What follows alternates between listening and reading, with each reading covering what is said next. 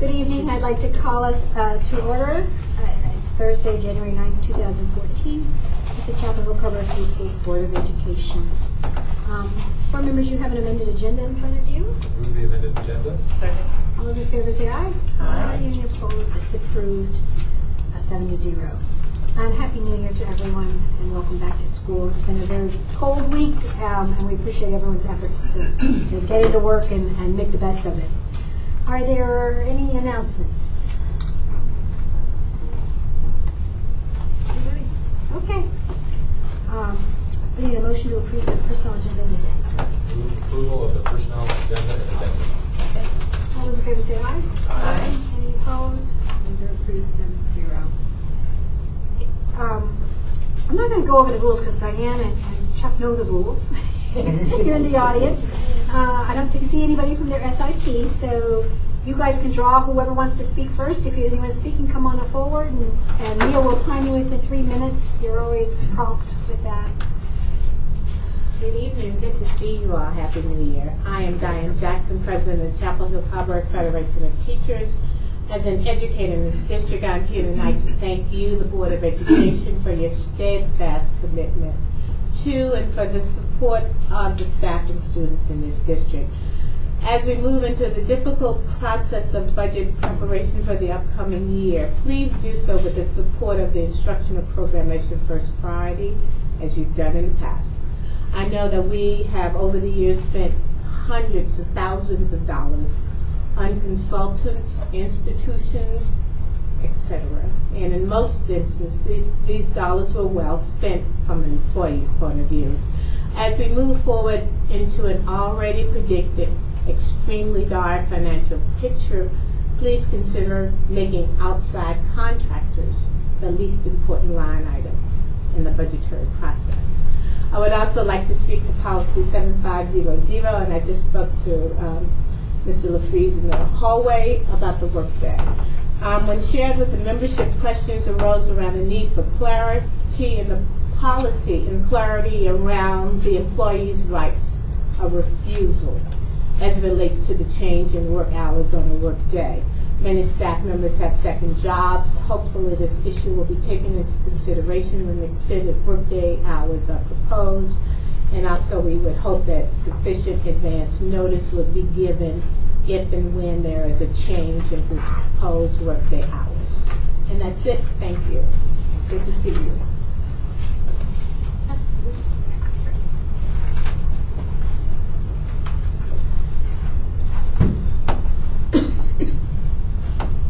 Good evening.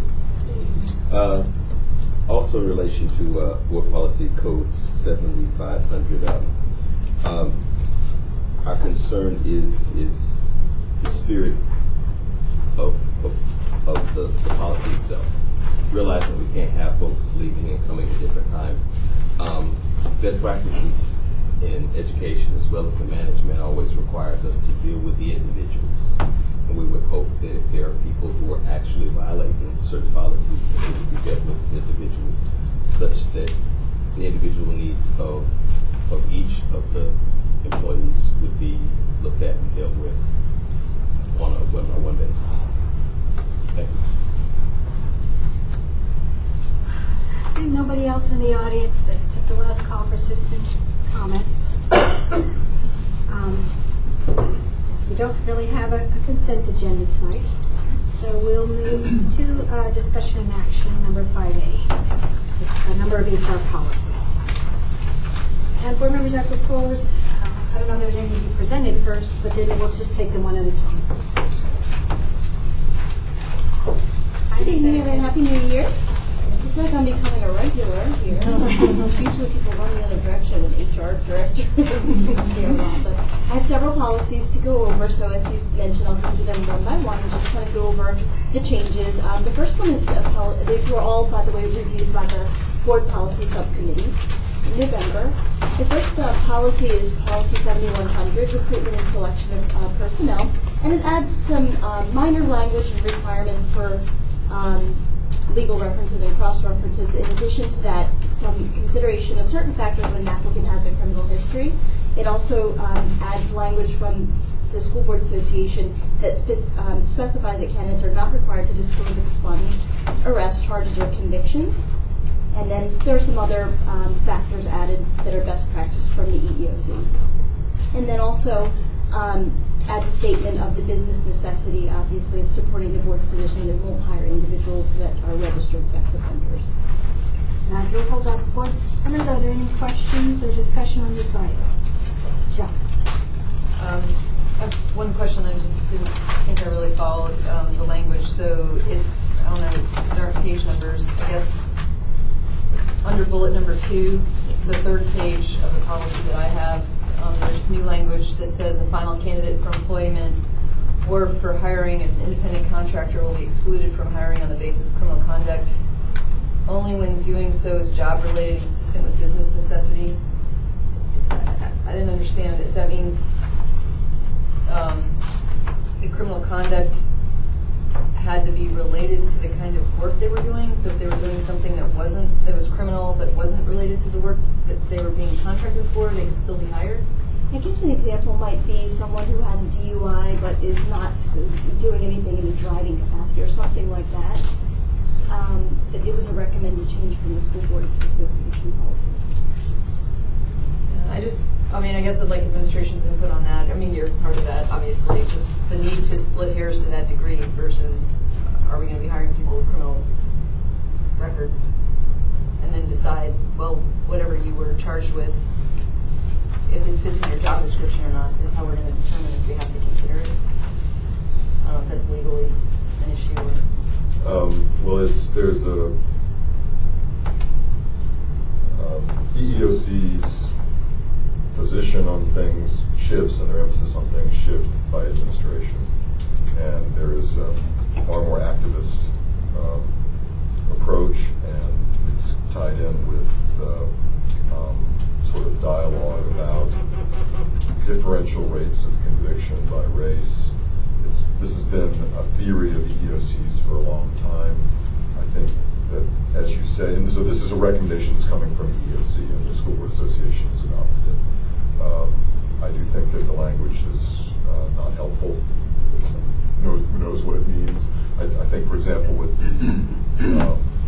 somebody who has been convicted of DUI, whether they drive or not, that might be a basis for not hiring them for a position. For example, they've been convicted of 2, depending on what the circumstances of the conviction were, and the very general language, I just don't know what it gets for you, except that you've adopted what EEOC says you ought to have, which may or may not be helpful if you get audited by them over a particular case. I guess what I was worried about is that by putting this in, it would almost seem like anybody could say, oh, you can't, unless it was really specific, like that you were teaching and had some. I don't think it does that. I think it raises the question that you asked about what does that mean.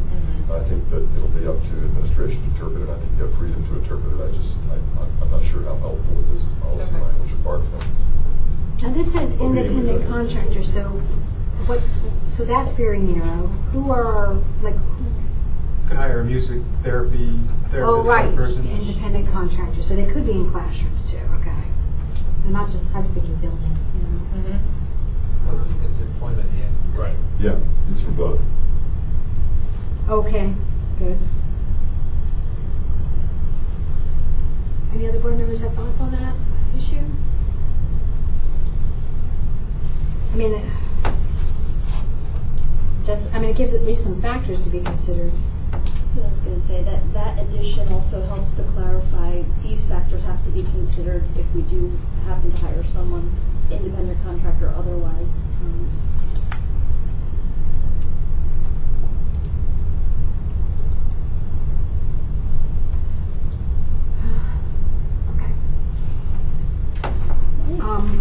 Well, now is there a motion to adopt the policy 7100 with these changes? So moved to adopt policy 7100 as amended. Is there a second? Any further discussion? All those in favor say aye. Aye. Any opposed? Okay, that's approved. Okay, the next policy is 7130, licensure, and includes updates on 2 sections. Section B is recommended by the School Board Association to address conversion of teaching licenses from a standard professional 1 to a 2, and to specify that licensing decisions can't be appealed at the local level. And then Section E isn't new, but wasn't previously included in our local policy, and it just pertains to the equitable distribution of highly qualified teachers, which, as I mentioned a couple weeks ago during my other presentation, we only hire highly qualified teachers. So, questions? I had just a small question, and that was on A. I really wasn't sure what our beginning teacher support program standards are. Sure. And what a regionally based annual peer review and support system, which I guess is a new law or something. Sure, absolutely. It's governed by the State Board Policy TCPA 004, which is cross-referenced in the policy. And so that policy specifies 8 different beginning teacher standards. And they are program administration, an orientation program, optimum working conditions, mentor selection and training, observations and evaluation, professional development plans, additional local assistance programs, and program evaluation. And so that's all listed in the State Board Policy. We do have a plan on file that was approved by the board March of 2012. So the last time this actual policy was updated, we submitted the plan. It just says it has, that it's on file. We do get there are regionally based from DPI beginning teacher coordinators. They also handle Teacher of the Year coordinators. So they manage the process of the peer review. And our last peer review was done in March. Usually it's done in March, and ours was Davidson County. So they basically do a swap. So Ms. Gunderson, our beginning teacher support coordinator, meets at a location with their identified peer, and then they exchange. They look at all of the program standards and the program evaluation, and they do a review, and that's done annually. We did every 5 years. There's a formal review by DPI. Our last review was in February of 2011, and so we definitely are meeting proficiency. Okay. Not only are we meeting proficiency, but during our last review, we actually received 3 formal commendations. Oh, excellent. And so that had to do with our overall program. Our peer assistance, it was called the PAR program before peer assistance. Oh, okay. Peer assistance consulting, and also on our PAR program and our high quality professional development. So the next time we're up for review is a couple of years from now. Thank you very much. Did anybody else have any questions on this one? Is there a motion? Motion to approve. LC 7130. Is there a second? All in favor say aye. Aye. Any opposed? Yeah, it's approved 7-0. The next policy is 7240, drug-free and alcohol-free workplace. It adds a new section, reasonable suspicion search, to address when an employee may be subjected to a search of his or her person or belongings or school property based on a reasonable suspicion that an employee has violated the policy. And it also includes a little bit of a reorganization of the sections A and B, just for clarity. And then Section D has a corrected internal citation.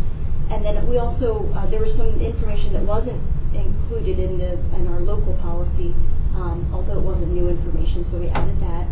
And then also an added section explains the duty of the HR director or designee upon receiving a notice of conviction, and defines that conviction, and then an updated legal reference as well. Board members? Ken, is an Alfred plea the same thing as a nolo contendery? Yeah, it's a little more. There's some specific twists and turns, but does it need to be included in this or no? I mean, since it's a unique to North Carolina thing, and it's identified, and it's commonly identified in the courts as an Alford plea, I probably would put it in there. Yeah, that under D, that duty, or wherever, you know, that, and one, it has that list of all, if you're guilty of blah, blah, blah, so we can consider that. Okay. And then, when I read it, actually, I think it was a little bit conflicted before, and I think it's still a little conflicted now.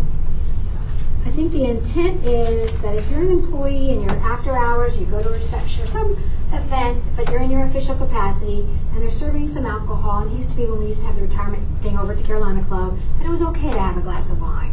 And that was fine, because the policy used to say no usage or being under the influence. And so now it says, and so it didn't apply during that situation. And now I think it says that, you know, you shouldn't be under the influence of alcohol, but then it's saying that if you're at a reception and you're in your official duty, it's okay to be wasted, but it doesn't apply. And I don't think we want to, you know, indirectly. I mean, I wanted to say exactly what we intend, that it's, you can have a drink, it's okay, but we still don't want to say that it's okay to be under the influence, I I think. have 2 suggestions. One is, I think that we could just add back the, you know, no employee, it's under the Section A, last sentence, no employee will use or be under the influence, so kind of add that back. We could do that. And then secondly, in Section B, we could add a sentence at the last, kind of referencing what's in the cross-reference policy, staff responsibilities and ethics. So what I would suggest is putting in a line that says, the board, right after that, the board expects all staff members to conduct themselves on and off the job, in accordance with policy 7300. That way. Right, because I think the behavior you're trying to... It's broader than just alcohol. Right, so I like that a lot better. Where others? Mike, yeah, sorry. What is our policy on tobacco use or possession on school property by employees? I think that there's a totally separate policy. I know that in, gosh, it was like 2008 or 2009, there was a specific required legal policy, so I think that's probably the last time that was updated. I believe my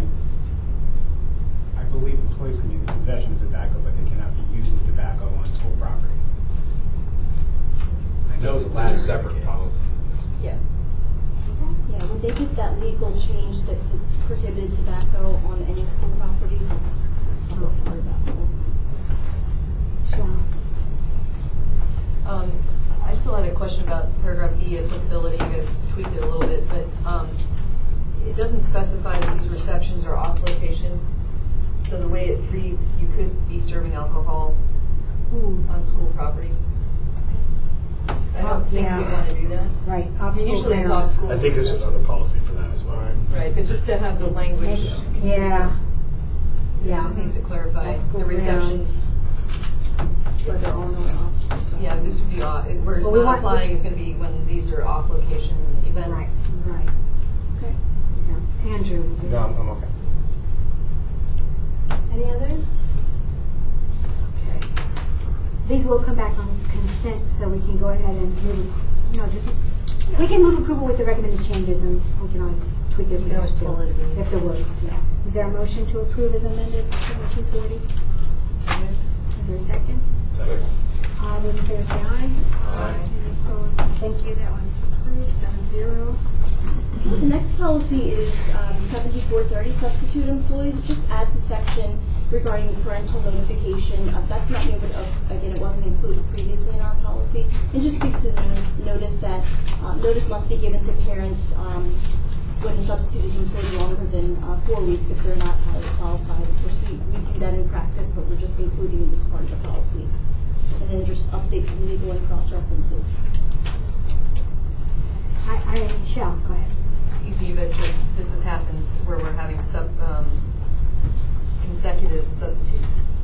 So the 4 weeks, to me, I mean, we'll see if the whole board feels that way, but that 4-week time limit to me shouldn't be one particular substitute is in that classroom for 4 weeks. But if the children in that classroom are going to have a substitute, it could be rotating every week, but you've hit the 4-week mark that you've had a teacher that's in that room that's not highly qualified, that the parents should be notified.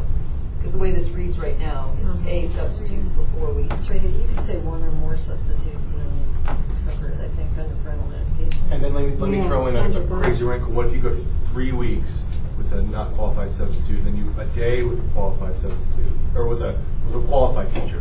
Does it reset, or do we keep that cumulative total? Sorry to throw that one at you. What do you think, Ross? I don't know how often that happens. Usually once we get the highly qualified, they've been employed.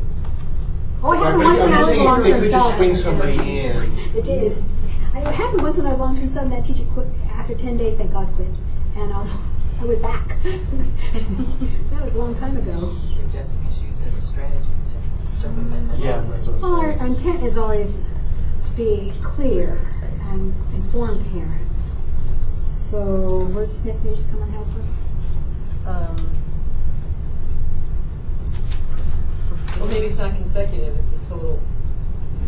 It's not that it has to be one day after the next day. So yeah, maybe instead of 4 more consecutive weeks, 4 more total weeks within the school year. Well, no, if it's a week here in September and a week in November and a week in April, we don't want to do that. So you And have this to is be able based to- on This is language of the timeline. statute that says, as I look at it quickly, and it says, by a teacher or substitute who is not designated as highly qualified for 4 or more consecutive weeks. And I may be wrong on this, but you could certainly read that to say by 1 or more substitute teachers who are not highly qualified for 4 consecutive weeks. And that's where the language, the 4 weeks is coming from. So we can say 1 or more. Right, you could put one or more substitutes. It doesn't. I'm just right. I figured out a way to juke the system there. Maybe the teachers and administration will do that in that case. Maybe they won't. I'm trying to. Do you have any wording that would help us be more But specific? the wording wouldn't be consistent with the statute. Yeah. It's just a loophole around the statute. It's something I think sounds like there's not a lot we can do about it. And I mean, principals spirit and parents. versus It's the a letter spirit of the law. versus the letter of the law, right? That we'd expect administration to follow the spirit of the law. Yeah. Right. And Better, of course, in every better to case, we notify. can try to get substitutes that are highly qualified. Right. This is really in the course. Yeah. Okay. All right. So we have. I had a question also that up under other employee substitutes, it's been a long-term practice for at least 20 years that we don't, when it's an ECTA in a system level class, we don't wait the 3 days. We try to hire as soon as we know there'll be somebody out. Yeah. And I think it would be good to add that language in here as well, so it's in policy. And And you're absolutely right. For exceptional children's assistants as well as pre-K assistants, we don't have any grading period. So we could certainly add that one. Add a sentence for pre-K and EC system level or whatever it really. Sure. I guess it might not even always be system level if it's. Sometimes kids have 101s. It's different. All EC. Yeah, all ECTs. Okay. Pre-K. Or meeting the needs of their IEP. Right. And basic safety sometimes. Are there any other? In that same paragraph, while you're there, what does regular employee mean? Does that mean certified? I think what it's saying is it's the sentence before it's saying we can't employ a substitute unless in cases of except in case of unusual situations. However, anytime that happens, we might be able to do that. So if they're not being paid. If Yeah. they're in, Without pay. Is the key Gotcha. piece. Okay. All right. So motion. Move approval of the amended policy 74 Second. Second. All those in favor say aye. Aye. Thank you. The next policy is our lengthiest policy, 7520, family and medical leave. There were a lot of sections that were included or recommended by the School Boards Association that we just hadn't had in there. So it looks like a lot of changes, but really it's just a lot of additions that were previously in. It adds a sentence referring employees to the DPI Benefits and Employment Manual, and also modifies the policy to refer to new regulate federal regulations, since this is a federally mandated program regarding qualifying exigencies and care for covered service members. And then parental care has been added to the list of possible qualified exigencies as required by federal mandate. And then again, our current policy didn't have a significant amount of the policy. I spoke with Mr. Stu about this because I think that there was a question in our policy subcommittee about whether or not this needs to be so lengthy. Could it be addressed in the employee handbook? And we both just felt that because this is a federally mandated policy, we thought maybe we could include this in the handbook or this in the policy. We just felt it would be better just to include it all in policies to not have employees looking in two different places. So. Anybody have any questions? Is there a motion to approve? Motion to approve? Second?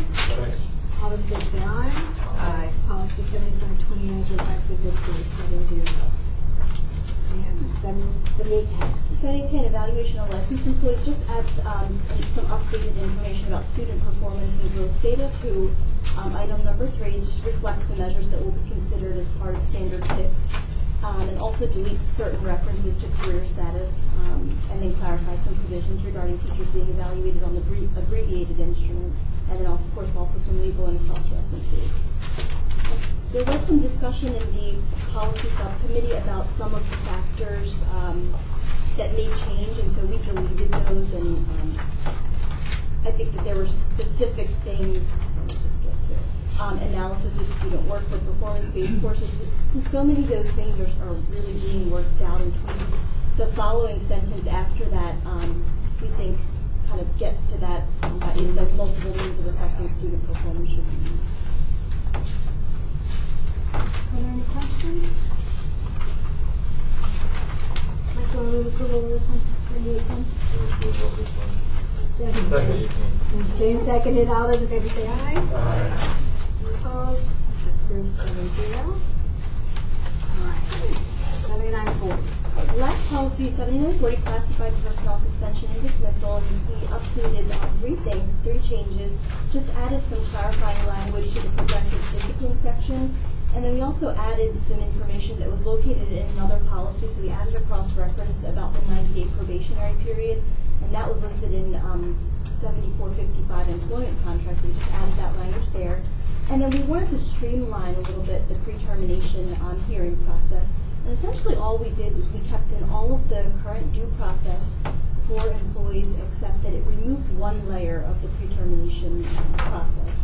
So essentially, I did want to clarify that even though we're removing one of the pre-termination hearing rights, in practice, the supervisor recommends termination initially, and so they kind of get a pre-termination hearing with the supervisor. The supervisor sends it to me. I have at least 2 meetings, at the very least, 2 meetings with every employee who's recommended for dismissal. So I pretty much have 2 pre-termination hearings with them.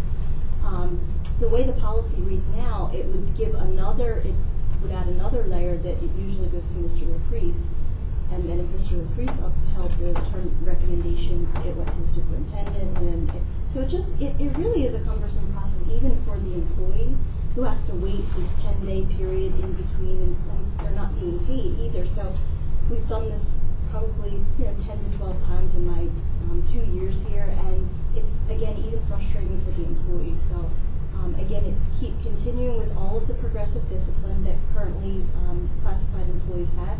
They still have specified in there about the verbal warning, the written warning, and then after the 3rd warning.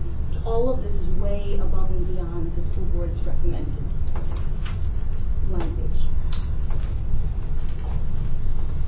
Board members? And I think it's always good to clarify, sometimes that certified teachers with career status have more rights of appeal to the board than classified staff.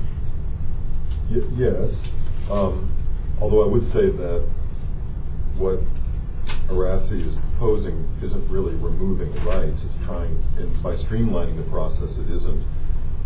I mean, people get to the board faster is the idea, so that level of independent review decision just happens sooner, and it is a confusing and awkward process, and we've talked about it a number of times. But yes, teachers have a different system, and in part the reason that you might say that it's more protective is that there are specific requirements for document exchanges, and there is an outside, essentially administrative judge who the teacher can ask for, apart from even the Board of Education. So it's a more elaborate process at this point in time. Right. Anybody else? Is there a motion then? Approval of policy 7140 2006. Second, all those in favor say aye. Aye. Any opposed? That's approved. 7-0. Thank you. Now we'll move to 5B, policy 53, community use of facilities. Okay, so I'll present this one, and basically the policy's been revised to remove a provision in the policy that provided an option for the district to sponsor a community group, and that's as a result of a court ruling that basically challenged that provision as being discriminatory.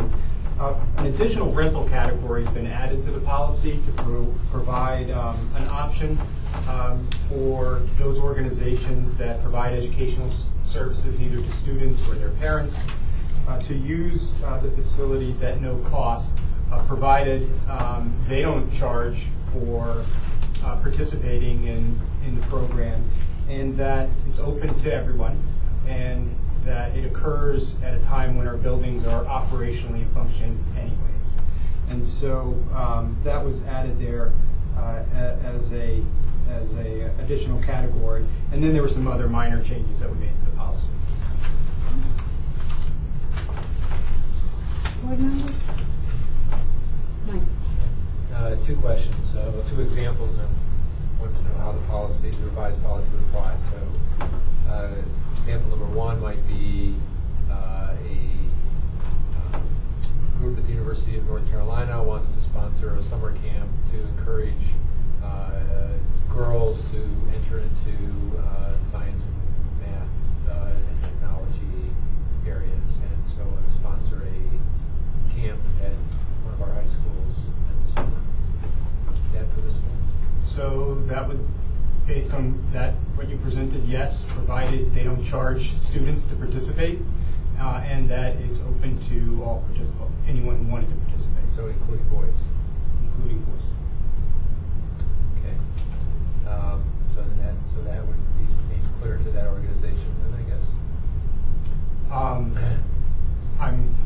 That if they want to target girls, they have to accept everybody? They'd have to accept everybody. Okay. Or pay a different rate. Okay. Like they could pay, which would say they pay a government rate. Okay. Yeah. Or nonprofit. Okay. Okay. Yes, I guess that was a different category. Yes. So, second example, Boy Scout troop wants to use our facilities. And which category would they fall under? I think they fall under that category of a patriotic organization that gets access to the facilities for no cost. Who are they? What number 1, 2, Did you 3, say which no one? cost? Correct. I thought they were a for-profit organization. Not for Not-for-profit. Well, what number would they fall under? Hold on, guys. I think number 6, yeah? All others. Oh, they're Yeah, I'm not just going to have to look at the Boy Scouts and American Equal Access Act. Yeah. Doesn't say Patriots in here. No, it'd be all other There's no other nonprofit Patriot groups, group. number 6. Yeah. Hold on, guys, hold on. Wait a minute. Yeah, Ken's looking that up. I was going to point out that under Yes. legal references, It the points to Boy it, right. Scouts are in fact protected. Yeah. So, Meaning you can't But we- deny them access, but you can charge. They're not protected that they have to be free at all. But if you We've allow covered that other before. similar groups, you have to also allow Boy That's Scouts right. and Scouts. Yeah, yeah. So, but I want to know what Ken's reading it, so. You want to know what they charge? Yeah, 'cause I don't think they qualify for free. I don't know, because it's not up there, it's just the truth. Well, I'll jump in here too that I wouldn't add number 3. I don't think, for my example, and I had just, taught alone, was that what if I'm free, I support the school's mission, I'll teach it to anybody, but the school doesn't select me. They don't want me. They didn't choose me. Why should I not, then I'm going to argue to the board that I shouldn't have to pay either, and I should be able to use the facilities. It almost seems like that's discrimination. So I think they're number people have to one. pick who's picking and who's not picking. It's school organizations, including student organizations, and under the Boy Scouts of America Equal Access Act, if you create a forum to allow non-curriculum student groups to meet, the Boy Scouts have to be given the same kind of access. I think that's what it is. I probably should look a little more carefully later, but I believe that's right. They're not number 3. Aren't they number 6? The 6 is a catch-all, so it doesn't matter. If you're not number 3, But you six could be char- number 6. six charge. It's sort of how you define student organizations. What's the definition of a student organization? So I think you let non-curriculum, and I could be wrong about this, but as a rule, you are liberal in allowing student organizations that aren't directly tied to the curriculum to meet in schools, and you want that kind of. I don't know, are we? I think so. I thought Math Olympiads, Odyssey the Mind. Chess club. Well, obviously the mind. Those are tied to That's curriculum. tied, but so scuba club or chess club or other things like Okay. that, you allow those kinds of things to meet, and therefore you've created a forum for expression, and so there's a constitutional issue there, but separately there's the statute that relates to the Boy Scouts of America's former stance, or I guess current stance actually, with regard to the rights of gay people, that there were schools that were limiting the access of Boy Scouts to campus, and Congress responded with the Boy Scouts of America Equal Access Act that says if you open any one of these forums, Boy Scouts get the same access as anyone else. I'm So I going think to they're- propose to the board that this needs to have I some more think work charging by is part of administration access. I would. and come back to us, because we have not been letting Boy Scouts use our schools for free. Yes, we do. Have you? I'll tell my husband. Serious? What about the Girl Scouts? They're both free too. But the Girl Scouts They don't have federal, are different. Right, they're they don't- different. They don't discriminate. and they don't Other have federal than it's protection. just for girls. There's a list of patriotic organizations, and the Girl Scouts is on that list. Future Farmers is in there, and a bunch of others. There are many of them that you've never heard of. Andrew. So I think the issue that we're wrestling with right now is the beginning of language in number 3, groups Yep. selected by Selected by schools. schools. So I think we probably want to flesh out how Yep. that process works, because we want to decide, Thank you. first of all, do we want to be able to make those decisions so we can either avoid the situation like you laid out, or we can say, actually, we have a policy, and the reason we chose you is because Right. we decided we liked you, or we didn't choose you because we didn't like you, and you Some can objective. reapply number 6. To pay a small fee. Right. So I don't know how we would have to decide a little, maybe discuss it further, or come up with a draft of what criteria we use. So this goes back to the issue of regs versus policy. And one of the things I was going to bring up at some point in this full list of policy that we have talked about, we've had trouble where our regs don't reflect changes with policy. So any of these policies that have regulation, when they come back to us, it's within our purview. Ken has clarified this for us, Right. that we can look at those and comment on those and even edit them if they are not following policy. And so one way administration can handle this potentially would be any of these policies that have regulations that would have to be changed because of the changes that we bring, that we see that when it comes to consent, and specifying how these groups are selected by the schools, what criteria are used. They can decide, are they going to bring it to us as part of a policy, or is it going to be part of the regs that reflect this? So what are some of the other examples of these groups selected by schools? I mean, what examples? So, Wouldn't fall in the other groups. So basically what we have is we have organizations or volunteer groups that are seeking to provide Burmese language instruction to students and their parents, or English language instruction to parents of Hispanic students. And so they're seeking the use of the facility. There's no cost for them to do this. They're completely volunteer-based, and so they're seeking to use the building. And so there isn't a mechanism under policy for them to basically come in and use the building free of charge. And they don't have any money to, because they're not charging for this. And so what's been happening is they've been speaking to social workers or trying to get a faculty member to stay after school. Schools have struggled with it. Some schools have paid staff members a stipend to So come it becomes in. a school-sponsored event. And so basically what's happening is the school district is trying to figure out ways to facilitate this happening. And it just gets to be where we are kind of running an outside organization's interests. And it just seemed that providing this option would provide a mechanism for people to use the facility when, again, it's educational services to students. There's no charge for kids to participate. And the district really isn't going to incur any cost because it's at a time when the building is open anyway. My son was involved in one of these, and they've gone to doing the tutoring at the student's home, which is not a good answer. So, No. I mean, this is something we really do want to do. So we let it be, and if we get sued, then we might have to change our policy. Yeah. What do you think? That's fine. I have another question though, and this is at Chapel Hill High, and there's a teacher who is sponsoring a series of lectures that you have to pay to go, and the PTA gets 10%, and that's to me. That's not a PTA event in my mind. That's a fundraiser. That's a for-profit thing that then if you give 10%, you're the employee, you can take a deduction if you itemize. And I think it's very controversial, and it hadn't, in my knowledge, hadn't occurred before until last year, and it's happening again this year.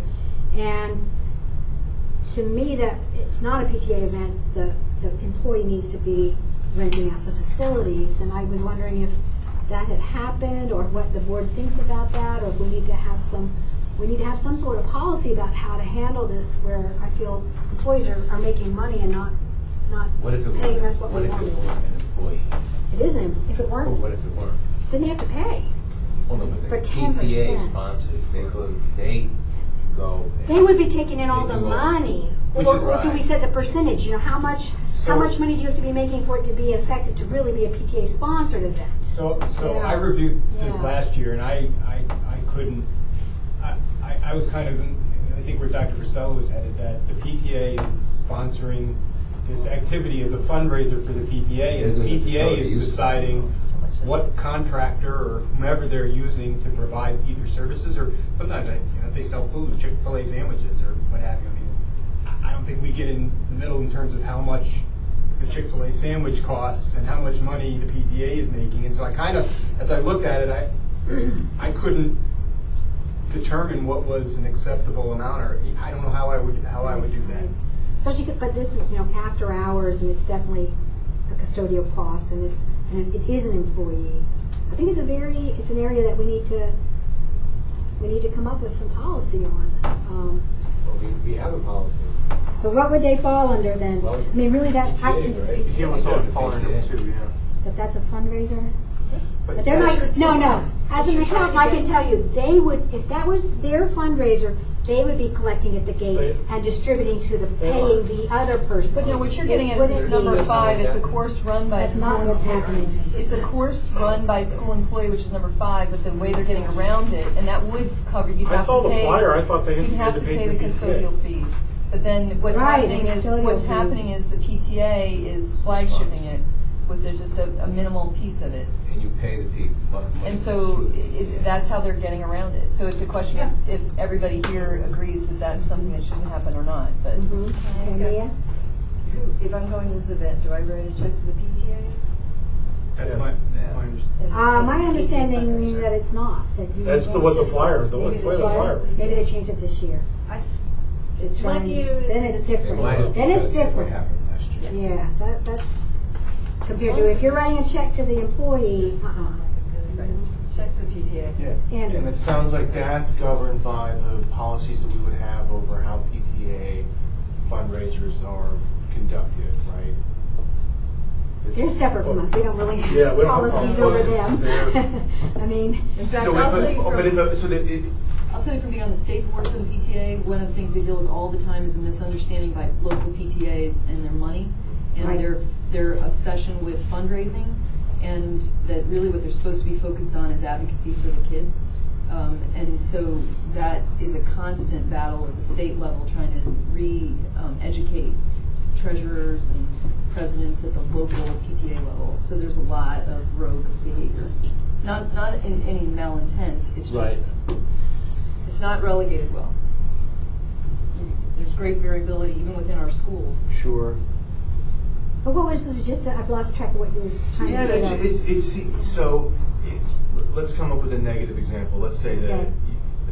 under the guise of a PTA fundraiser at a school, somebody's taking money and putting it in their own pocket, or they're making a percentage for their own individual profit and maybe cutting a check to the PTA. Something like that sounds like it would fall outside of the guidelines of how a PTA-sponsored event in our schools should operate. And I don't think that's part of this policy. I Right. think that's part of a different.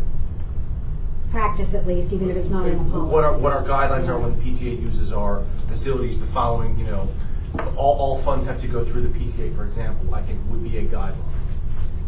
Oh, good And points. they're I hiring think a those are teacher good or points. whatever as a private contractor, and then they have a contract with that individual, whether it's our own employee or somebody from a neighboring district. Oh, good points. They might want to consider a different fundraiser if they're only getting 10%. Well, yeah, I mean, 25 is what the flyer Poor says. deal. 25. But that's For this not- year, it says 25. Good. That's their, That's still 10 last year. that's their prerogative to not make money. Well- Because there's lots of fundraisers where I don't think you make, Enough. huge amounts of money. Right. It's like Shel said, that tension though between fundraising, educating, because it's also a mission to have educational forums and advocacy, and because we really do appreciate PTAs and all they do, and the relationship, we've been extremely lenient in providing facilities. So, Okay. There is that avenue at any time. If a principal's uncomfortable or somebody's uncomfortable, they can run it through the state PTA. There are state officers. They get questions all the time about things that people are doing, and they'll clarify what the regulations are, the policies are from the state level, and what they're supposed to be doing or not doing. So I mean, that's just a point of information for people to know. So if there's ever any concern. Yeah. So are we happy with the wording of number 3? Or is happy if we- I'll let it be, yeah. Yeah, we're time to move on. But it's a good discussion. Is there a second? All those in favor say aye. Aye. Any opposed? Thank you, Mike. That's approved. Brings us to 5C transportation policies. Yep, so we've got a variety of transportation policies. The first policy just provides some additional language for the use of bus monitors and safety assistants, and then safety practices on our buses and activity buses. And so there's a list of items there, but other than that, that's about the extent of it.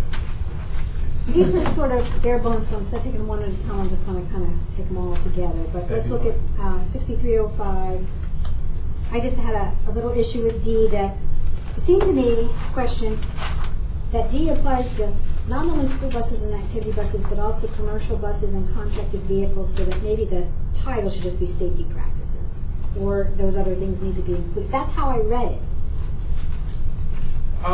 You know, I thought a little bit about that. The only thing I would say is that on a commercial bus, they do have restroom facilities, and they're often traveling hours, and so students can get out of their seats to go use a restroom. It's true. So that would be the only. Could you just put a caveat on number 3? Are you going to prevent unless the bus has a bathroom? Well, it's standing or sitting. They're just walking to the restroom and getting back. Item number 2, all riders must be seated when the vehicle's in motion. Unless it has a bathroom. Unless nature calls. All I'm saying is, let's just change the title to safety practices. That would be fine. Okay. Just Ds. for clarity, you're talking about the title of item D. Since, I was concerned about it specifying. Okay. Yeah, okay. The next policy about drivers, 6315, are there any questions? So I'm sorry, so, Yes. and then 2 is, so under B, number 1, it specifies what the vehicles are, and then number 2 doesn't. So if that only applies to school buses, activity buses, You should say that. then it should say that. So it should say all of them in the title as opposed to. No. Well, or the bullets Right. that are only applicable to the school bus and activity bus should say that explicitly. Otherwise, Oh, it's you're right. ambiguity. So which way does it work better to read? The title. Put it in the title then. And then the title would be safety practices on school buses, activity buses, commercial bus, or contracted vehicles. But then it still says all riders have to be seated while the vehicles But in you're going motion. to have except on commercial activities, commercial transport. So somehow you're going to have to. Frankly, I think there really is no other reason besides going to the bathroom, so. Yeah, they shouldn't be standing up. I mean, they should be seated, even on a commercial bus. That's fine. Unless the vehicle's equipped with. Unless they go to the bathroom, right. That's right, there you go. Yeah. That's That the was better way to nice say it. professional sanity. But even then, they can't be standing up unless they're en route. Well, I don't There they think go. Just fix the title. What do you think, Mike? It's just like throwing an airplane. Well, I think I'm of the One opinion thing. that policies Don't need to regulate bathroom use? can't cover every possible Right. example, and that there are adults on those buses and that they will provide guidance to the students. Good. Okay, good. All right. All right. So just, could I get a recap on? All we're where doing we is ended up changing the with title of D the to. safety practices. Or did we add? No, we decided to go back to That's safety. fine. Yeah. That's fine. Safety practices, okay. Just safety Safety practices, okay. Okay. I'm glad you asked, because I wasn't sure. 6315 drivers. Any questions on that one? Okay, good. I have one. Yes, Lakeisha? I don't know if this can fit in this policy or not, but I wondered, one of the things that I see with the buses is that it's highly variable, first of all, in terms of the arrival time, sometimes to the morning bus stop, and it's highly variable in terms of the speed by which a driver is driving to get to their first bus stop. And it's almost like if they're running late, they're driving really fast. And so I didn't know if within the school bus and activity bus drivers, it talks about how they have to possess their licenses and everything, but if there should be anything about they need to be following the traffic laws or something like that. Or, I mean, I appreciate that's understood, and nobody feels that strongly that needs to be in policy, that's fine. I think But beyond understood, there's transportation handbook, isn't there, that specifies, I mean, there's the state issues a handbook that specifies a lot of these things. yeah, so I didn't know if there had to be, or there should be a bullet that's just as explicit that our policy is they're following traffic law or whatever. It's not going to stop that bus driver from driving super fast to their first bus stop unless a police sees them or one of you guys happens to be driving by. But Well, it is what's happening. I mean, I think it's, don't you think it's fine to add a bullet? You know, we'll follow, or whatever the language is in the handbook to put it here too? Doesn't hurt anything? But it's more like following. Okay, hold on. Okay. It seems that maybe we should include language for what happens when they don't follow it, right? Because eventually it's going to happen, right? So we say something like it's the responsibility of the driver to be responsible for all associated moving violations. It actually, there's a bullet. Others, I miss that. It's at the bottom of the first list. School bus and activity bus drivers. The bottom is We'll report it. 42. Actually, I think that should be, reading that, I think it should be our transportation director, not the principal. See, I You're guess- right. But what I was saying that is we'll be could be responsible. We'll be responsible for. That's understood, but It says reasonable judgment. I think I know that's what- bullet 4 captures it. Bullet 4, 1, It's good 2, judgment, and that's related to speed. I guess It's also captured in your, when you talked Punctuality. about your progressive discipline policy, if a bus driver violates traffic laws, then that's going to fit into your progressive discipline policy. Okay. yeah, I mean, it's probably so evident that you're supposed to follow traffic laws when you drive. Yeah. Yeah, that's why I at least want to bring it up, because as the policy is written now, that is not happening consistently. You have people speeding. Slow down. Seems to add bullets. I mean, I think the board progressive thing through policies, but so Oh, no, I'm happy. That's- if you have concerns about drivers speeding, probably the most direct way to do that is Reported. No, I understand that. Just go ahead and make sure the transportation person emphasizes with drivers now, it's important that you're not speeding people. Have seen people Yeah, speed. that's fine. I just want to make sure if there was a sense to change the policy. All right. Now let's move to 6320.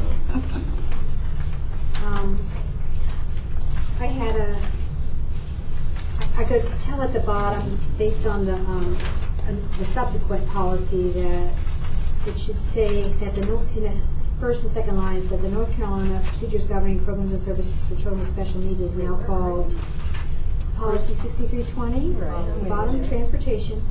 End of first line, which there's no, the bottom Okay. paragraph, right? Gotcha. That is now called the North Carolina Policies Governing Services for Children with Disabilities.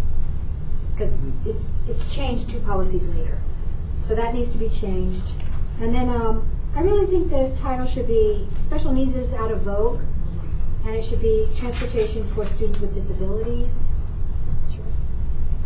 And then I wanted to ask Ken, really, because just because you're disabled doesn't mean you have an IEP or you have, I didn't know what it meant by a student who is identified, say, as being disabled following procedures in the North Carolina Policies Governing Series for Children with Disabilities shall be provided with transportation services as required by law. Does that policy say, when they say disabled, they mean you do have an IEP or you have a 504, so you're going to get It that? could be worded better, but I mean, Yeah. the requirement is that any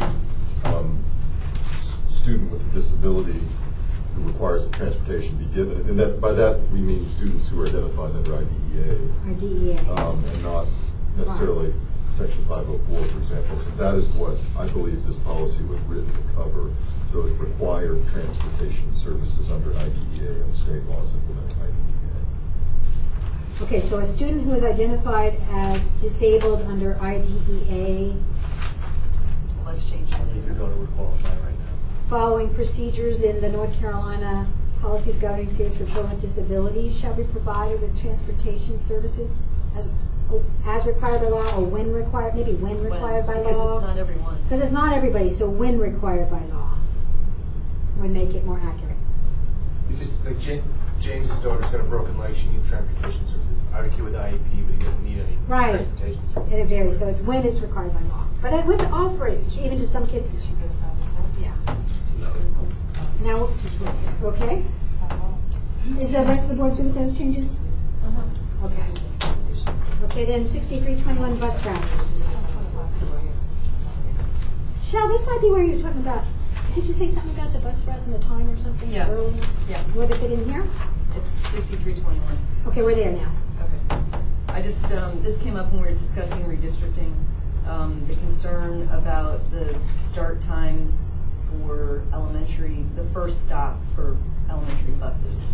And so I just wanted to bring it up now that this policy is coming to us, that we as a board at least have a discussion about that. One of the concerns when we were talking about redistricting was the cost that would be involved if we explicitly stated the bus stop couldn't be before X, because it may mean more buses.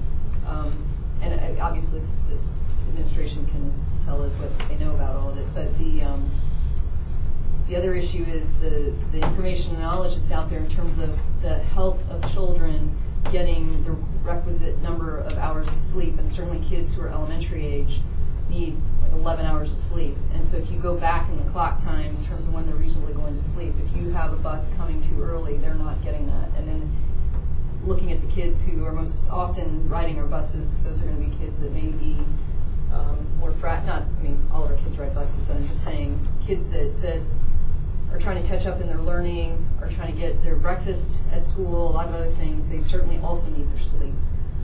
So I was not aware of how early some of the bus stops were until we started to get input from the public when we were doing the districting. So my question is really just, does the board want to consider putting in a policy about the earliest a bus stop can be? Isn't that what, I mean, it just says 45-minute ride and it's going to get there It's not 15 explicit. minutes before. I mean, you just have to add it up. I know, but what the input we got from the public is that the current policy we have, it doesn't translate to everybody. There were some bus stops that were pretty early. It's impractical, is what it says. Right. It's all about money. Just say it's not practical or economically feasible and you don't do it. Right. That's what's happening. Right. I'm pretty happy with the way this is written, I think, because the resources that it would take to make it better result compare across the state, because we're a geographically small area. We have One of the best. very good bus times in terms of the start times. And I'm not sure that we can afford, especially not this year, to change that. So to the extent that that could change with resources at some point in the future, that sinking more resources into that. I think what I would propose is that the board members who are interested in this look at the opening school report that includes these times, right? Right, our 2012-13, our earliest pickup time was 6:37. I think we were number 2 in the state, the latest pickup time. I don't believe we're much different than that this year. Now, granted, some districts start high school first. But we are 6:37.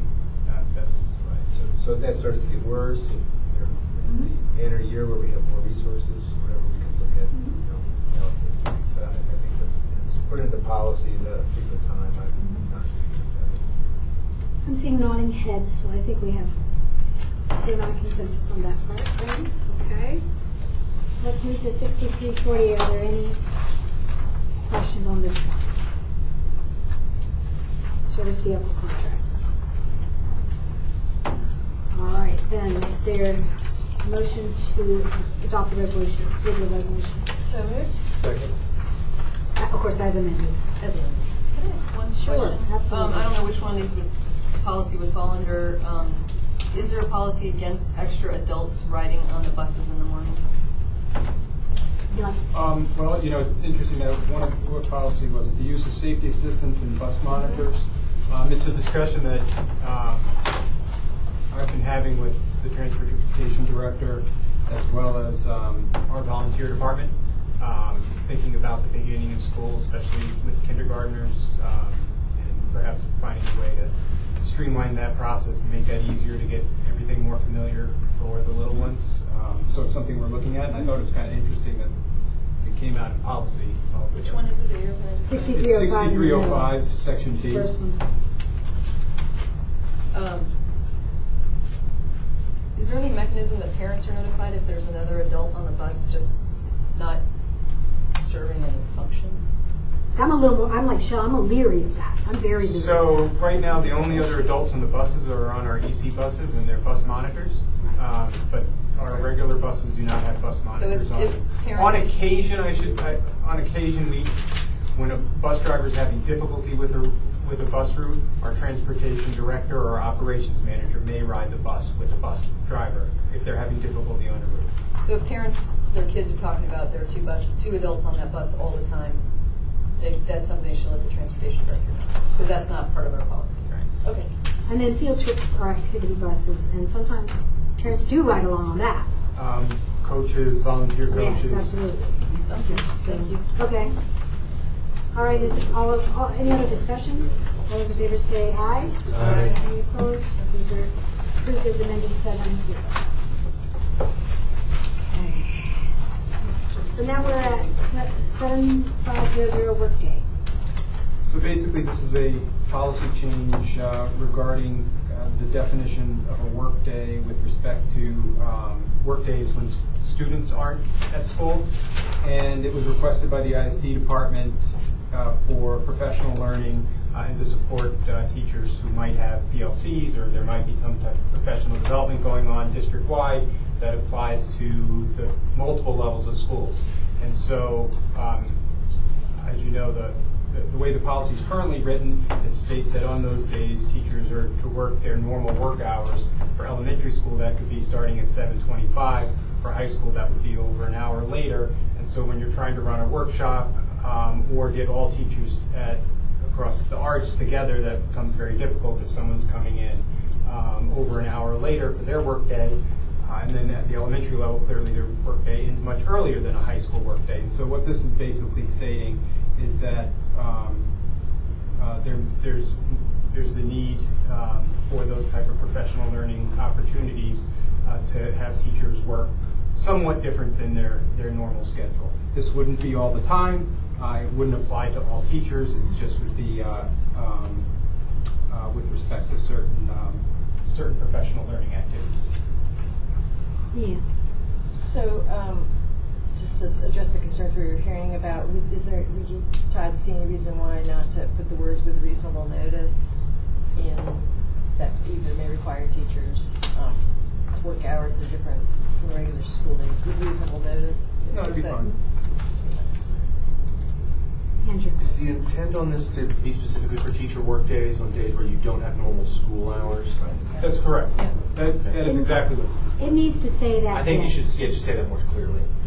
Because it needs to say that. Because then that way, you don't have to provide any kind of special notification. You can just look at the calendar.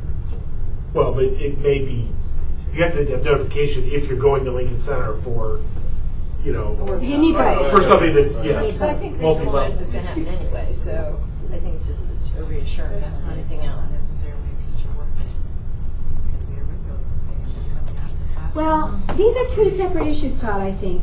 I mean, in the past, the board added that last sentence that's being deleted because we used to have these early release days, and we were having some trouble. And in fact, you know, at one of our schools, we had trouble until last year that if it was a delayed opening or a work day, staff didn't come in. And we wanted it explicitly in policy that even if it's a teacher work day, you're expected to be there. So, but it was also the other sentence, meaning sometimes we're going to have an after-school faculty meeting, and you are required to attend. So it's both features. It's that sentence is not just for teacher work days. It's for the entire school year, that there are times when there are parent conferences on the parent conference days, or assigned duties. You know, if you're in charge of the bus pickup that day, it has to be for both. And I think that's, at least, unless I'm missing something, that's what I think we're stating here, and that's where professional development was added to that sentence, that variety of those, all of those different things, whether it's an administrative meeting, a faculty meeting, curriculum development, the professional development was added there specifically to capture what was in that last sentence, which was talking about days when school wasn't in session. And so it may require teachers to work hours that are different than the regular school day, and the regular school day is, again, that time before school opens to the time that after kids are gone. We could still have it with reasonable notice. Anetta. I'd be fine with the reasonable notice piece, but also think that something that language that would reflect the concerns that have been expressed would be something to the effect that if exceptions to this requirement have to be made, that administration or the principal would look at each situation on a case-by-case. Consider on an individual basis. Right. Yes, something like that. Yeah. Extenuating circumstances. You guys can pretty that up. Yes. Joan. So I'm still confused about then the last sentence being struck, does that get at what you were talking about, Annetta? I mean, Jamzetta, I wouldn't strike it. the work day, the delayed opening days, because I know that certainly had come up where we were having issues where staff was not coming in to do the professional development that was going on. So are you saying that people are not coming in and not taking leave? Or that Right, Correct. right. And we had even assistant principals doing this, and we've discovered that in the last 2 years at a couple of our secondary schools. I mean, It's a big problem. So all this is all, I mean, that's against, that's fraud and all other kinds of bad things. You don't really need a policy on that. I mean, if somebody doesn't come to work and doesn't submit leave, then one or more people are going to ought to be. We don't really need this language then. It's just a professional expectation. So HR and administration has enough to deal with that without it being in policies, what you're Got it. saying? Yeah. Okay. Good. Okay. Because they're getting paid for 8 hours or something. No, that's great. If the policy that's doesn't have to have the word in it for the superintendent to do what he And needs to do. clearly it was then in that's fine. policy and it wasn't making any difference at the one school anyway, 2 schools anyway, so. Well, I mean, the previous language here wasn't specific about the late opening days, right? It was about work days. It was about work days, right, right. Well, it was because, right, when we Yeah. used to have early release, sometimes people would just leave too. But it wasn't clear about It that. wasn't clear enough, right. Okay, so we have the with reasonable notice, and we're gonna add about extenuating circumstances for individuals to work with the principal? I was saying their immediate supervisor. Immediate supervisor, okay, great. And again, it's one of those things, if the issues develop, it can come back to Yeah, us. sure. Andrew? So I think that the second underlined section, it may require teachers to work hours that are different from the regular school day. That sounds like it's broad enough to cover everything. Yeah. I think the one thing that sits with me is that we've got a number of what I call use cases where we have these sort of examples of teacher work days, delayed openings. It seems like we should spell out a little more clearly. Maybe I'm talking too much about it. But it seems like we should spell out more clearly what some of the examples are and what. Usually we don't put the policy with the, I mean, we can, and we'll see what, I mean, Ken can give us advice. When it comes up, when we start doing that, it ends up being more restrictive, where you start listening, because then you can't think of every possibility. Yeah. So we Right. tend to keep it broader, and then the administration, as issues come up, will That could be like Yeah. an handbook. address that. Yeah. Yeah. All right, are we good? Okay, then, Move resolution. thank you. Is there a As second? amended. Second. All those in favor say aye. Aye. Any opposed? Okay, policy 2500. It's approved 7-0. All right, 2126. This, we talked about it a couple of times. I guess this is the best attempt to kind of reflect what the language request was.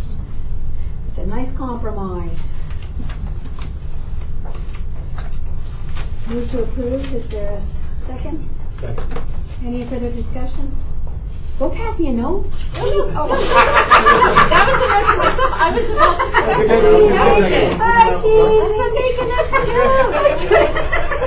I couldn't resist. All those in favor say aye. Aye. Any opposed? It's approved 7-0. 5F. Oh, this comes around every now and then. 5210. 5210 is the policy that regulates our distribution to students of non-school materials, and so we've made some slight changes on here. We'd like to pursue some other avenues, perhaps an electronic version of this. It is pretty labor intensive, but before we can really pursue it, the wording in here needs to be changed, so that's what we brought to you. This is just small wordsmith. Board members, or motion, or just questions in that? I appreciate your request to consider streamlining and reducing costs, but was it your intent to put the language electronic disbursement in the policy, in the edits, or is that for a future revision? You all help me. I read Where it do you twice. think it ought to be? I didn't see the word. I didn't see the words electronic No, disbursement. and we're not entirely convinced that it needs to be electronic conversion, but we'd like to at least have that option. But we didn't feel like we could do that because the policy as written says that it needs to be taken home with students, so that refers to paper. And if we want to go to a non-paper solution, we need to have that word changed. Okay, It just so says it's a little distribute more materials limited. to parents directly. That's what it says. As of right now, it's an enormous cost and time when somebody wants to do it. If they want to blanket all elementary schools, for instance, 10 schools, they've got to bring them in stacks of 25, they've got to bring them to schools, and somebody's got to get them from there into the mailboxes, somebody's got to get them from the mailboxes into the backpacks, and it's pretty high cost to the vendors as well. Okay, well, that's fine, but I didn't really see any other significant, I didn't see any impactful changes to the policy that will reduce the cost. Well, what it says is it says they can distribute directly to parents, Which could be electronic. which means electronic. So that is implied. It's implied. It's Should it be implied. explicit? That's the flexibility he asked for. They thinks that's enough. So It won't exclude electronic, but it will allow other ways of getting to And it could parents still be directly, so you paper could do it too. by paper or electronic. Well, I guess if it's not explicit, then the offer still has to remain to provide a paper copy when it's requested. For those who don't have internet, Right. sure. Yeah. Yeah. I can give you an example. There's a company that I've discovered recently. I'm not suggesting these are the solution, but one company that we know of, I saw them at a conference. Charlotte Mecklenburg just recently signed on with them. It's a company called Peach Jar. And just one example of what they do to solve this problem is they have a solution where I'm going to call it the vendor, but it's usually the nonprofit organization, Parks and Rec, whoever it might be. They pay a very small fee directly to Peach Jar. It's usually $15 to $30 per school, much cheaper than the cost of making the copies. And they upload it in HTML format, which then goes into where emails go out to the parents, so you can then look at all the flyers that came in for this week or this month or however frequently we want to do it. Some districts can send it every time they get a flyer, some can just wait and do it once a week. Parents can opt out if they don't want them. They said the opt-out is very low. It's less than 1% right now because parents do want to see these things. And the nice part for the vendor is they don't have to go to every school and deliver them. It's a much cheaper solution for them. It costs us nothing. We don't have any time involved. When a vendor comes to us and says, we want to get this flyer out, we connect them with Peach Jar. They take care of it. We don't bill them. We don't touch the money. We don't get any money out of it. We're not seeking that. It's just one more way to get that information to parents and not take up any kind of instructional time. So some solution, and there may be other companies that do the same thing. That before we could really pursue it, I just felt like the wordiness prohibited it because it says taking home with students. I understand your solution. I think I support that, but it doesn't address Anna's concern, and that is that it's our general policy that we have alternative ways of delivering information to those who don't have email or don't use email. So we, I think we have records of who has email and who doesn't. So there would be some combination for that. Well, then what we would need to do in that case is we have to, the vendor who wants to send their information home would then also still have to send 10, 20, 30 copies to each school as well, and certainly we can make that known to them if that's indeed the solution we want to pursue. I don't come with a preconceived notion that I have a particular one in mind, but I think there are solutions out there that we can look at. Yeah, I don't think the policy has to change to be able to do that. I think we can do that now. But just Be a good practice to negotiate that with us. Other questions? Thank So you. motion? move approval of the resolution. Second. All those in favor say aye. Aye. Any opposed? It's approved. Thank you, Jeff. 7-0. Okay, now we have resolution regarding the voucher litigation with the North Carolina School Boards Association. Now, what North Carolina school boards, and I think you've all seen the information sent by Ed Dunlap, other school boards have passed a resolution regarding the vouchers for students, and this resolution is being distributed to school boards, asking them to take action, and I guess they're looking for it in short order because this is something that's going to be considered. So we've got some, according to the North Carolina school boards, they're saying there wouldn't be a cost. Ken kind of weighed in on, he doesn't foresee cost, but nothing is ever forever. I mean, I know you guys have read it, so you all know this, but it isn't really just a resolution saying you oppose vouchers, it's agreeing to join the litigation. Right. And James, I think I sent you an email saying probably it won't result in negative consequences apart from what you expect, but just as an example, in the Leandra litigation, Charlotte ended up as started out as a plaintiff, ended up as a realigned defendant, and is now kind of on the run. And that, or I don't want to describe it too lightly, but you never know what's going to happen. And again, do you want to be in this litigation or not? They get a number of school systems. There isn't any real urgency. I mean, the urgency, I guess, is convenience. They're going to add whoever has agreed to join the litigation sometime mid-month to the caption. They'll make a filing. If you wanted to do it, you wanted to think about it, they could always add you later on if they felt like it was important. But if you're ready to do it, that's fine.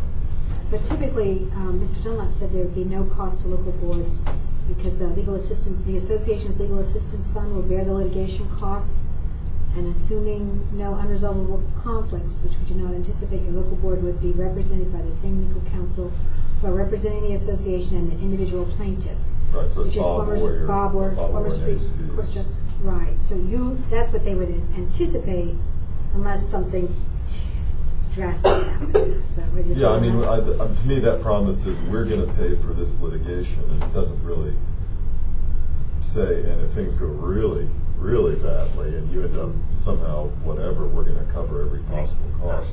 It's unlikely that that's going to happen. But it could.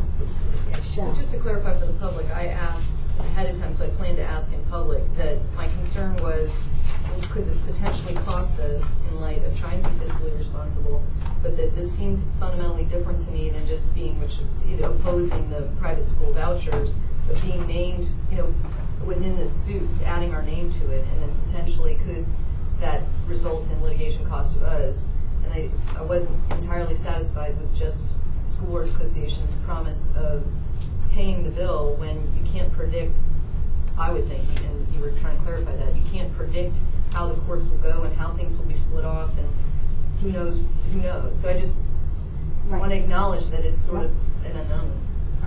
It's also, I mean, it's a little different. I don't take a position. It wouldn't be my role to take a position one way or the other on it anyway, but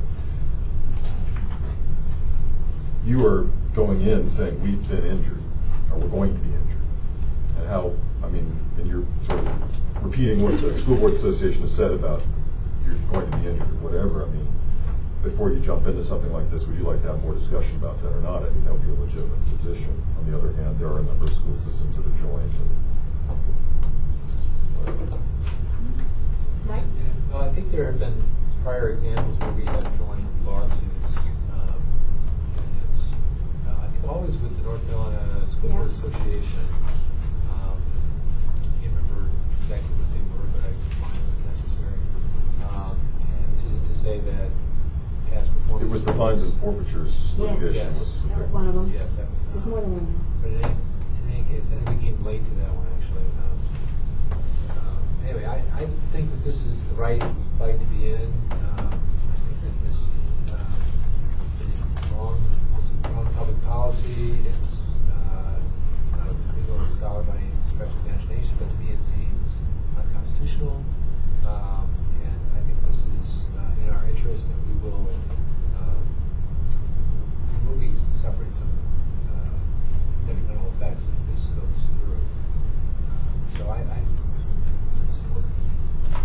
Andrew? So we took the language from the resolution from the North Carolina School Board Association. Yes. Right? So my question was, why are we referring to by the name of the bill rather than the name of the law? Oh, yeah. So I don't know if it matters. The name of the law is SL 2013-360.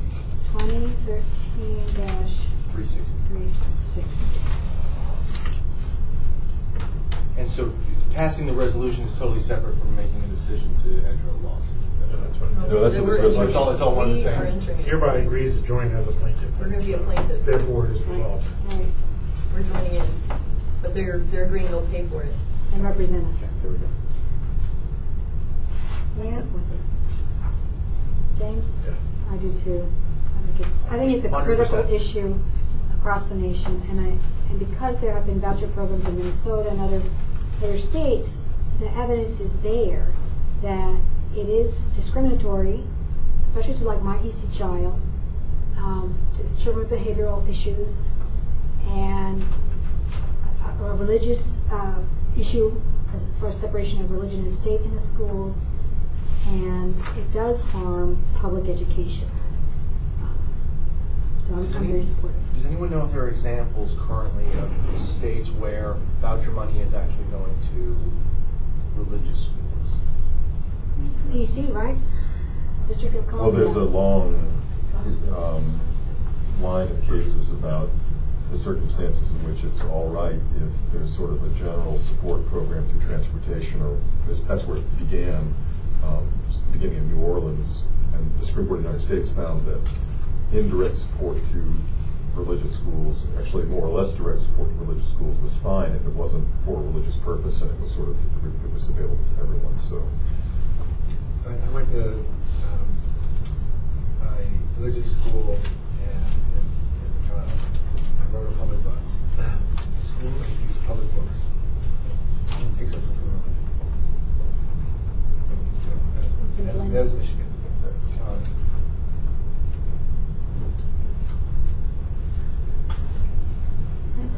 Other questions, discussion? Is there a motion to? Resolution. Second.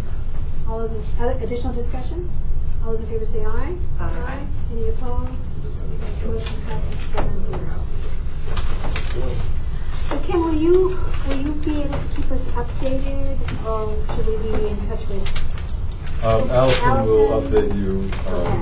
I'll be happy to pass on updates. I don't know what method they're planning on communication, but my guess is there'll be lots of memoranda coming from Bob and coordinating about how things are going, and you'll be reading about it. All right, so Dr. Priscilla and I will be signing this and letting Mr. Dunlap know, because we're on I can sign one tonight, except I wrote on this one. You gotta amend it. You gotta fix it with the SL. I got another copy. And we passed the resolution as it was presented, not with the change. Oh, we didn't say amendment. That's okay. No. We didn't know. We didn't amend it. I mean, It's just the budget bill. It's a it'll be budget fine. bill. It'll be We'll fine. know. Okay. But it is a session law now, and that's technically how you do it. Well, Ken, then do we need to change it? Okay. All right. What is the time? Time to go home. 8:24. Time to take it. Sharing. Board members, who has some sharing? Mike. I sent an email about, I read in the newspaper about students perhaps getting credit for classes by examination, and Dr. Priscilla responded, and I wanted to thank you for that response. And Dr. Parvey is going to give us a little update at our next meeting, too. I just haven't had a chance to send a chairs update. We have chairs meeting Tuesday. So our next meeting will have a little update on that, too. Other sharing, James? So, I mean, we all know, but Alice Gordon announced that she's not going to be running again for county commission. I hope that later in the year we perhaps recognize her for her dogged support of education here in these 24 years. And given that filing period is coming up shortly within the month, I hope somebody with similar determination files for that. So. Thank you. I second that. I second that. They usually have a reception for retiring commissioners and managers, and we could think of perhaps a resolution to honor her at that time as well. So you guys help me remember that. And you may be pleased to know that the Culbreth scientific groundbreaking, we did present her with one of the golden shovels, which I don't think that we've ever done that before. I think that she was very We're down a deserving. shovel. We're down a shovel. We're down a shovel, but anyways, honoring incredible persistence. Yeah, that's awesome. And we appreciate the 2-hour delayed opening, so that the buses could be started and drivers had time to get in, and keep little ones safe, as well as our older kids and faculty as well. Are the buildings all? They did okay? We had a challenge at one of our older schools, Estes Hills, but the principal and assistant principal, they did a really good job. Children weren't in any unheated spaces. We had just random classrooms, some working, some not, and they really did a good job communicating with families what was going on throughout. And when our maintenance staff got over there right away and got things running. So. okay. But Oh, thank you. other than that, things went pretty well considering how cold it It was. was a record for us. Thank you. Thank you very much. I just wanted to, our February 10th and 11th planning retreat will be the use for your purposes, the full day and then the half day on the second day. And I know Tim Zetta has sent out requests for topics you would like to cover with Andy Sachs, who's going to be with us for part of that day. The major focus will be on our long-range plan and the change process we've been going through. And a lot of discussion on facilities, budget issues, so it might be a little bit less of the Touchy-feely stuff. collaboration. Mike is happy. James is happy. Because there's just a lot we have to get through with Yeah. the current facilities and budget issues. And some information I can give you about the long-range plan and talking about the implementation of what strategies for the following year and see how we are with all that. But the important thing to know, it is the usual 1.5 days, but it will be at the Hampton Inn. Oh, which one? Dave. At the Hampton. The new one? Carver. It's a conference room. It's a lot cheaper than going to the Friday Center. They- Harbor. What do you, and they have a parking deck. They do. It's the new. I haven't been there. Oh, okay. Yeah, right by Fleet Feet. All right. But they've given us and UNC for our purposes that were very Wait, hold on, good. board members. They've given us a very good grade, Okay. both UNC and us, that it's competitive with like Extraordinary Ventures, what we use them quite often. So it's a very good deal. And you'll be getting an article. You said 2 chapters. Well, one of them is we're deciding to do an article in one chapter in a book. That's all to read. So you're not getting a whole book this year. So Yeah, I was just going to say, Andrew's been a book. When we get that, so begin beginning of next week. next week, okay. It's just an article or a chapter. Okay. Yeah. All right. All right. Annetta. Nothing too serious. Our top leadership are all from the north. I wondered how's your family doing up there How are they doing? in the north? What, Connecticut and New York? Yeah. Mine all moved to North Carolina. They want to move to North Carolina? They all did. They all did? Yes. No, my 90-year-old father and 87-year-old mother aren't going anywhere. They're just staying They're okay? in the house, yeah. I did avoid. I was supposed to go up to Maine for a function up in Maine, but with -11 and 2 feet of snow, I You said no. But you had to find your winter coat, right? I did. It's the first time since I've been here. I go and search for my winter coat. The last 2 winters have been pretty good. Very well. Knock on wood, knock on wood. Is there a motion to adjourn? Second? Second. All in favor, say aye. Thank you. Thanks, everybody. See you next week.